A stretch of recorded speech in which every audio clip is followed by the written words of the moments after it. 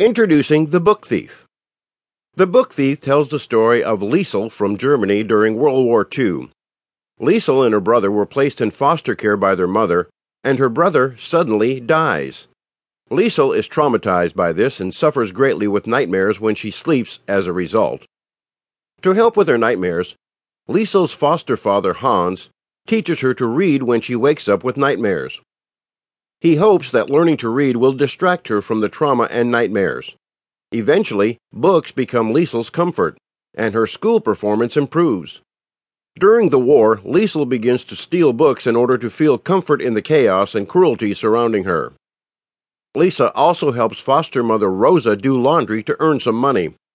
When the war starts, Liesel is responsible for doing the laundry herself. Rosa believes that the customers will not fire a child. However, she soon discovers that is not the case. The last laundry customer is the mayor's wife, Ilse. One night, Ilse discovers Liesel pulling a book out of a Nazi fire. Liesel fears that she will be arrested if Ilse tells someone, but rather Ilse allows Liesel access to her personal library. Liesel spends much of her time in the library until Ilse breaks the news that she must fire Rosa. Ilse tries to give Liesel the Whistler, but Liesel refuses. Liesel has also been stealing food with her friend Rudy, which gives her confidence to steal other things. She decides to go into Ilse's library and steal the Whistler. When she finishes the book, she returns it and takes another.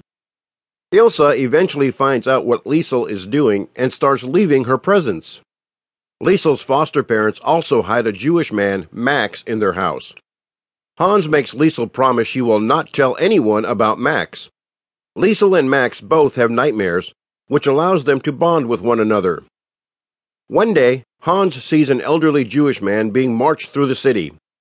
Hans gives him a piece of bread, but is caught and beaten by the Gestapo.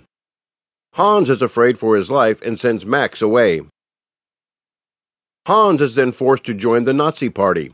He returns home with a broken leg. One night, a bomb is mistakenly dropped on the house. Liesel survives because she is in the basement writing her story, but Hans, Rosa, and Rudy all die. Liesel kisses Rudy when she discovers that he is dead. Liesel is then taken in by Ilse. She is eventually reunited with Max, who tells her how he lived in the Dachau concentration camp.